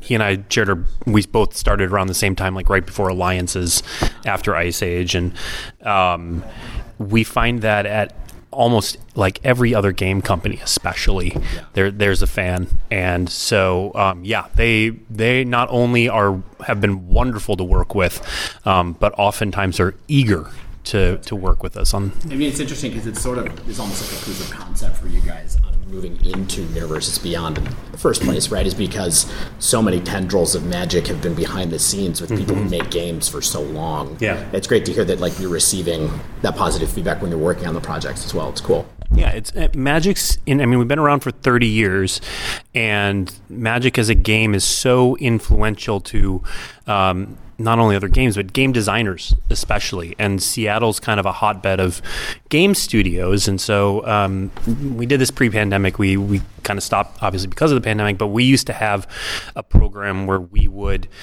just kind of give draft product to other game studios, because they would have draft nights and stuff. Like, we'd go up to Microsoft and we'd draft with them, and we went to Riot and played with them, and we'd have all those kind of things. So the game community, the people who work on games of all kinds, whether it's tabletop, video games, whatever, we all play each other's stuff. And so getting to work with each other is really cool. So all of the partnerships have been great in that respect.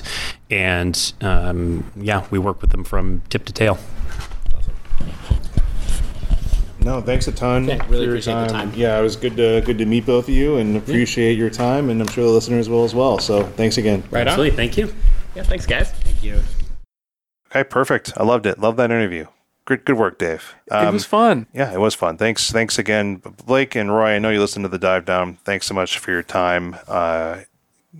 Very, very informative, very cool. Got some good insight there. Also, want to say quick thanks to Jeff and Liz for helping us set that up. So, yes, awesome media handlers for sure. I felt in good hands for sure. All right, let's get out of here. We'll get into the Dive Down segment, and Devin and Stan will be walking us through their experiences with Rakdos Vamps. So stay with us.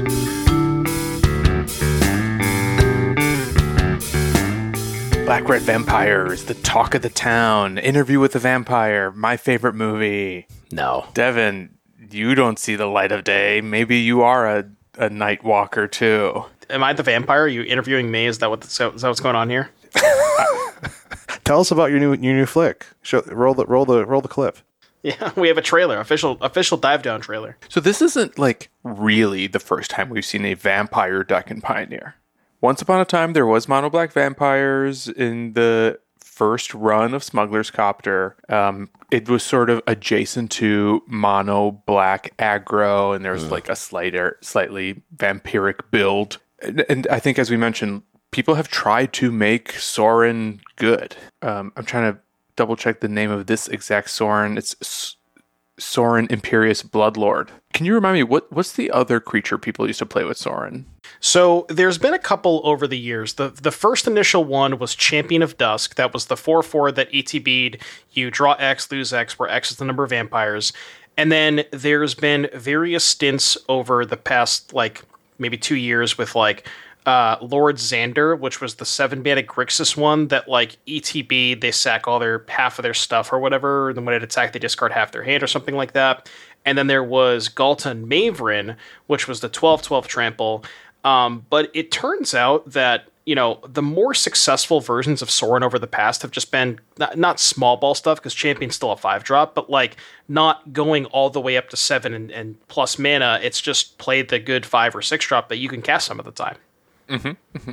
And that's what we're doing here. And I think like this list of cards that we've played with Sorin before highlights the fact that this is sort of a black mid-range style Splinter Twin-esque enabler, where we're always on the lookout for really good high-ish CMC vampires that we can cheat into play as early as turn 3 for value, preferably.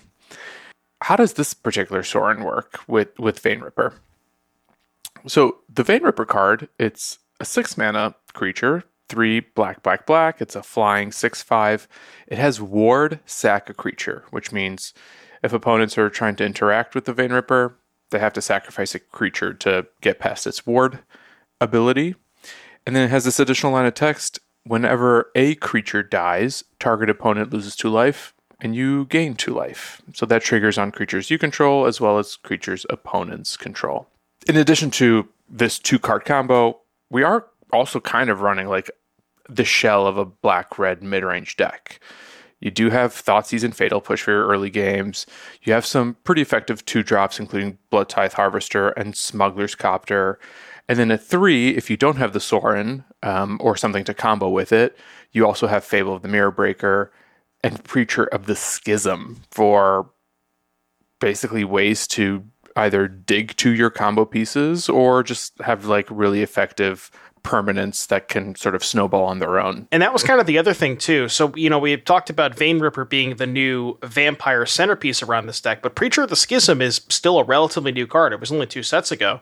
And that's another vampire that's seen a ton of play in Standard, hasn't really translated that well to Pioneer yet. Like the Rakdos mid-range decks are still playing Trespasser and Fable at 3. They're not interested in Preacher, but because we have the vampire sub-theme, it does make a lot of sense to play that over something like Trespasser. One thing to note here is we had talked about how Rakdos mid was 14% of the metagame and this deck was 4%.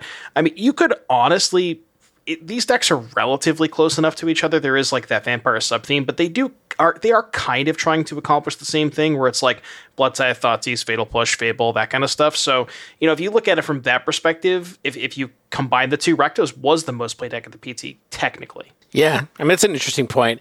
There's a couple little tiny tech changes between the two. Like, this deck is actually running slightly less removal than the other one, than the normal Rakdos mid, and it's also running, at least Seth's list was running 2 additional main deck duress, which was kind of interesting. So you had 6 discard spells in here. Bear in mind, like, some of the removal is baked into Sorin. True. Yeah, you know, true. He has this ability, +1, you may sack a vampire. When you do, he deals 3 damage to any target, and you gain 3 life. Yeah, that's true. And Preacher of the Schism, I want to read this card really quick. 2 and a black for a 2/4 vampire cleric with Death Touch. When he attacks the player with the most life or tied for the most life, you create a 1/1 white vampire creature token with lifelink. When he attacks while you have the most life or are tied for the most life, you draw a card and you lose 1 life. So if you're behind, he's drawing you cards. If you're ahead or at parity, he's making bodies, which I think is pretty cool. And that token trigger was especially useful with Soren's +1 Lightning Helix. And I thought that was one of the neat ways to kind of maximize Soren, even if you don't have Vein Ripper, is using Preacher to just like make Lightning Helix fodder. Yeah, absolutely. The one thing that Dave was mentioning the difference, or Seth was playing 2-man deck Duress. I think Seth might have been the only person who had deviated from the more commonly CFB list, which the only difference was from Seth's list. Seth had 1 extra Duress and 1 Shieldred in the main, where most of the other players had 2 additional Dusk Legion Zealots, bringing it up to 4 copies. And Soren does get a little bit better when you have the full playset of Zealot, because you have more, random stuff to sacrifice to it. So let's talk a little bit more detail about how this is actually different from the red-black mid-range deck that's sort of been a staple of the Pioneer metagame for maybe years now. The addition of the vampire cards, I think, create a much more linear, aggressive creature-focused strategy than the red-black mid-range deck, which I think is a little bit more about having flexible cards that do different things that you can attack your opponent from a number of different angles from. So while we are playing generically good mid-range cards, Copter, Fable, backed up by Thoughtseize and Fatal Push, the creature suite here is really constructed to synergize as much as possible with Soren as sort of being the backbone, I think, of the most powerful thing that this deck can do, which is just cheat out 6/5 flyers on turn 3 that are hard to interact with because of everything else you're playing to keep them at bay. Yeah, another thing, specifically that the Vampire package gives you, and this was highlighted in the preview article they did for when they, announced the metagame and they were talking about the different decks. They had kind of reached out and interviewed a couple of the Channel Fireball people who were playing this Vampires deck, and a big reason why they were playing it over something like traditional Rakdos was the addition of Cavern of Souls, because they, anticipated that Blue-White Control was going to be one of the most played decks, and getting to play a deck that is all the same creature type and utilize Cavern of Souls is really important against those control decks. Cavern of Souls isn't the only thing that I think makes this good against control, and maybe that's really the story behind why it was such an interesting call for the weekend, and perhaps the best call possible for this weekend. Its blue-white control matchup was eye-popping. 67% win rate between Vampires and Azorius. And I think the ability on the tin of Soren into Vein Ripper, that's probably a part of that. Vein Ripper's ward ability makes it really difficult for the blue-white decks to actually interact with Vein Ripper 1-to-1. But the addition of things like Cavern of Souls, having Smuggler's Copter up to just like have a sticky threat that is harder to interact with as well.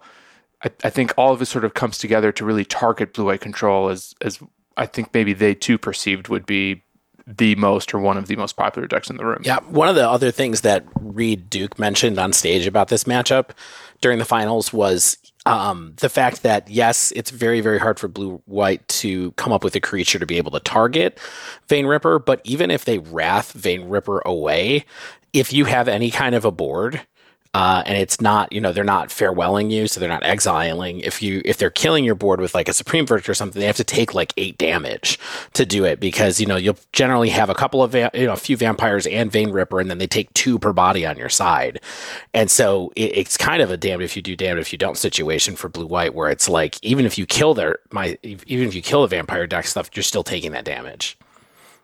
I think if we look at Vampires versus the broader metagame, you have to also consider the fact that the Izzet Phoenix matchup noticeably weaker. And perhaps that's not surprising, because Phoenix is this anti-creature deck with a lot of 1-for-1 removal that is within Vampire's range, including Vein Ripper. He has 5 toughness when he enters, so he's still within reach of Lightning Axe. And thanks to things like Picklock Prankster or even Ledger Shredder, and even Phoenix for that matter, like you actually have material that you can sacrifice to the Vein Ripper ward ability without actually feeling like you're going down on cards. You're going to make them up with Treasure Cruises anyway, or Picklock Prankster has probably already drawn you, a card on its own when you adventured it. Yeah, that does seem like a tough matchup. And like I guess the Phoenix is too the Phoenix matchup per se, there's not a ton of good targets for the Sorin Lightning Helix. Like by the time you're playing Sorin, Shredder's probably already at 2/4, so you're not killing that. You don't really want to kill a Phoenix with it because it's going to come back the next turn. So yeah, I could definitely see that matchup being quite a bit worse when you're cutting stuff like Shieldred and some of kind of like a Graveyard Trespasser. That's like a huge part of the matchup from the Rictus midrange side of things. So when you swap those cards for the Vampire package, I definitely could see that being a lot worse. One of the other things that I thought was pretty interesting was that it had a 75% win rate against Lotus combo, which makes me wonder whether Team CFB was also doing a little bit of tournament calculus, assuming that Lotus combo is going to eat up all the Phoenix decks, because Phoenix is sure to be quite popular too. And then they have the deck that's good against both Blue-White Control, which is just everywhere, as well as the deck that beats on the other top most popular deck in the format, is it Phoenix. And maybe Vampires isn't good enough to attack everyone in the metagame, but like having this strategic way to kind of get around the top most popular decks or the formats that can actually deal with the top most popular decks gives them a way to, I don't know, maybe cut their losses even against their worst matchups. Yeah, that win rate against Lotus Field kind of surprises me, because when I don't know if you have the same experience, Dan, but when I played this deck last night, I went 3-2 and my 2 losses were both to Lotus Field. And like you do have a lot of bad cards game one. You have the Fatal Pushes, the Bitter Triumphs. Those aren't very good. It seems like you can't really clock them fast enough unless you draw the Twin, which is like if you have Sorin Ripper, maybe you can get them dead on turn 4. But like if they're on the play, they can probably kill you on their turn 4, especially since your only meaningful interaction in main deck is Thoughtseize. So I don't know, that matchup seems maybe a little tougher than that win rate would show. Yeah, perhaps. Post board, maybe it gets easier too, because you have extra Duresses there, you have Liliana, and you have Damping Sphere. Well, I guess now that I'm mentioning it, so the Pro Tour was open deck list, and I wonder if open deck list, it definitely has to help a matchup like that, where if you know that you're playing against Lotus and you have to mulligan aggressively to Sorin plus Vein Ripper, maybe that can definitely help things. Yeah, or a couple Thoughtseize. Yeah. So, Devin, you and I played this deck. Mm-hmm. You got a 3-2, which means you did better than me. I found it quite difficult, and maybe that's lack of experience playing Rakdos in general. Maybe it's already people beginning to respond to it a little bit. I did face Blue-White Control twice in my league, and I only beat them once, since they're now running random creatures. Regal Caracal was one of them. Oh boy, so the cat package against me. Yeah. But yeah, I'd love to hear more about your league and maybe how you think it stacks up against Red-Black and maybe what else you learned while playing with it. So, as I said, my 2 losses were both to Lotus Field. I can't remember if I won or lost the die rolls. I think I might have split. But yeah, just like that, again, that matchup seemed a little tough where I just, I didn't know what I was playing against. Maybe kept a hand with a Fatal Push or 2 that ended up getting dead. I did beat Blue-White, I beat the Mirror, and I also beat Amalia. Those are my 3 wins. The Mirror match was kind of weird. Like, we both did our thing. Well, actually, we both didn't do our thing. But I think game 1 I had Sorin Vein Ripper, my opponent played Fable, and the game was kind of over there. Just if you have one player has the combo, the other doesn't, it seems pretty lopsided. The Amalia matchup felt decent. I mean, you have the Fatal Pushes, the typical Rakdos fare against Amalia, and then also like the Vein Ripper stuff is pretty good against them, just because they gain a lot of incidental life, and turning your removal spells into Drain 2s was pretty massive against them, where like if you had Sorin Vein Ripper, you would untap and say like Harvester a guy, Drain for 4, Fatal Push a guy, Drain for 2, and just kind of chip shot them out, so that was pretty decent. And then when I played against Blue-White Control, that exact situation happened where I just Thoughtseize their counterspell, played Sorin Vein Ripper, and then like I thought they didn't have a Wrath, they couldn't Emperor it, they couldn't March it. So that was my experience against Blue-White. But I like the deck a lot. I felt pretty impressed by it. Like I said, I played against Blue-White and lost because they started playing Caracal's post board, and I wasn't able to get around their 8 Dovin's vetoes seemingly and no more lies. But I did play against one Blue-White Control player where I did do the thing where I Sorin them on game 1 and stole the game really fast. Game 2, I played a little grindier matchup with my extra Duresses and my Lilianas, and that seemed to do the deed as well.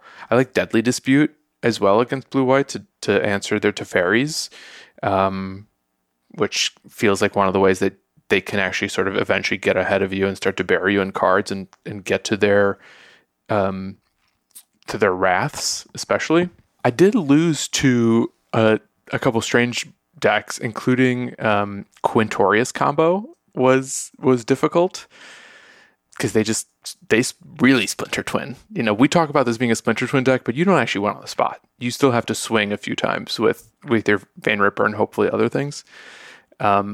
Whereas Quint combo, like they'll get to 4 sometimes and then they'll discover and it's over.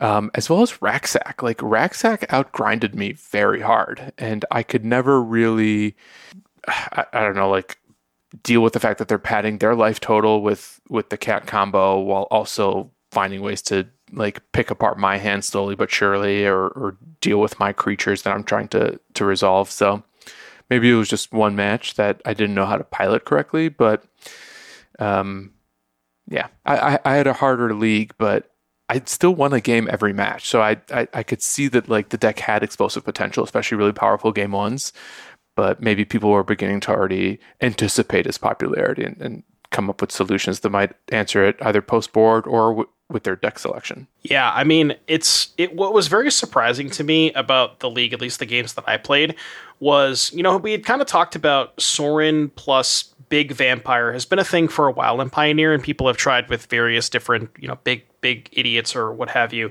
And it kind of felt like this was the first big thing to put in off of Sorin that felt like it was good against every single matchup. Right, we've mentioned that it's amazing against the other aggressive decks because it turns your removals into drain 2s. It's amazing against people who are not playing creatures because they can't kill it and they can't target it. So it doesn't really feel like it misses a lot in terms of, dying to removal or things like that. And unlike a lot of the previous big things that people have tried to put in off Sorin. So, I mean, honestly, I think this deck is here to stay. It's a Rakdos deck. It's relatively hard to hate out. You can play maybe some more creature removal, but depending on how many creatures you have, that may or may not kill Vein Ripper. So I think this deck is here to stay. I think it's real. Yeah, I agree that the deck demonstrated a really high ceiling. I do also think that this is not a scary deck for me, because I think the format actually has a lot of tools to answer creature combo. We saw that with Amalia. I think we're going to see that here. We've seen it even with like the Quintorius combo, like in its own way, sort of a creature combo that you can interact with and surprise them with just like a random lava spike or whatever. But I don't know that this is going to be the new tier 1 menace, but maybe this is just like a better way to play Rakdos than just a value-based 2-for-1 mid-range plan.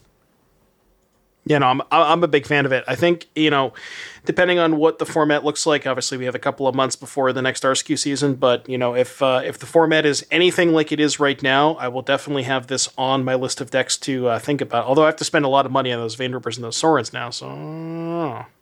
Dave, Shane, any questions about this deck after seeing it played in the finals a little bit? I don't know if either of you had a chance to play with or against it since No. the MC. I mean, it looked like a Pioneer-powered mid-range deck to me, which is like you said, it doesn't look scary. It doesn't look like something that is broken. It just looks like a powerful strategy that has, gets to use a very, 6-mana card, 6-mana creature to good effect. So Totally agree.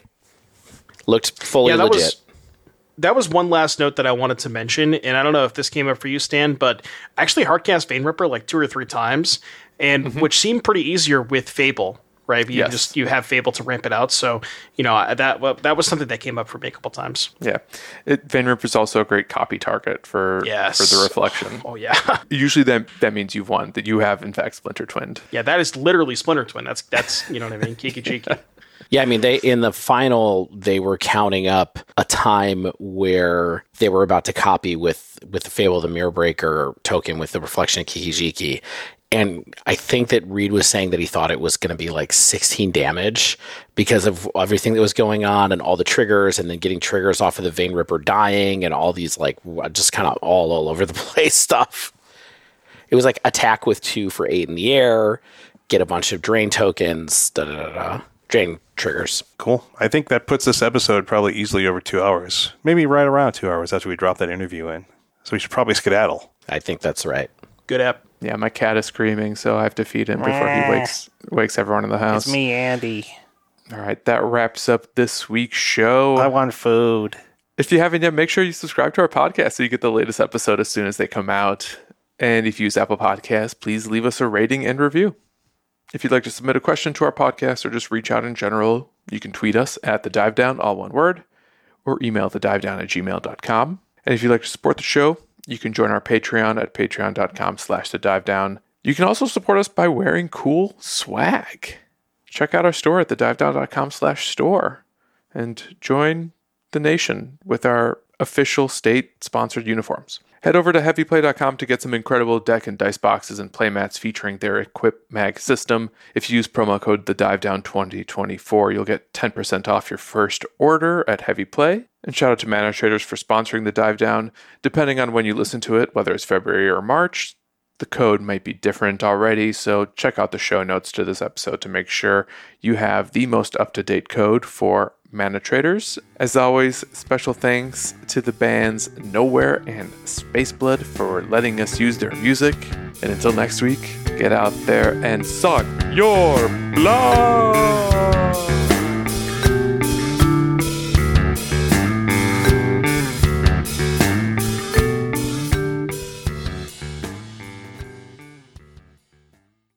Love that Joker.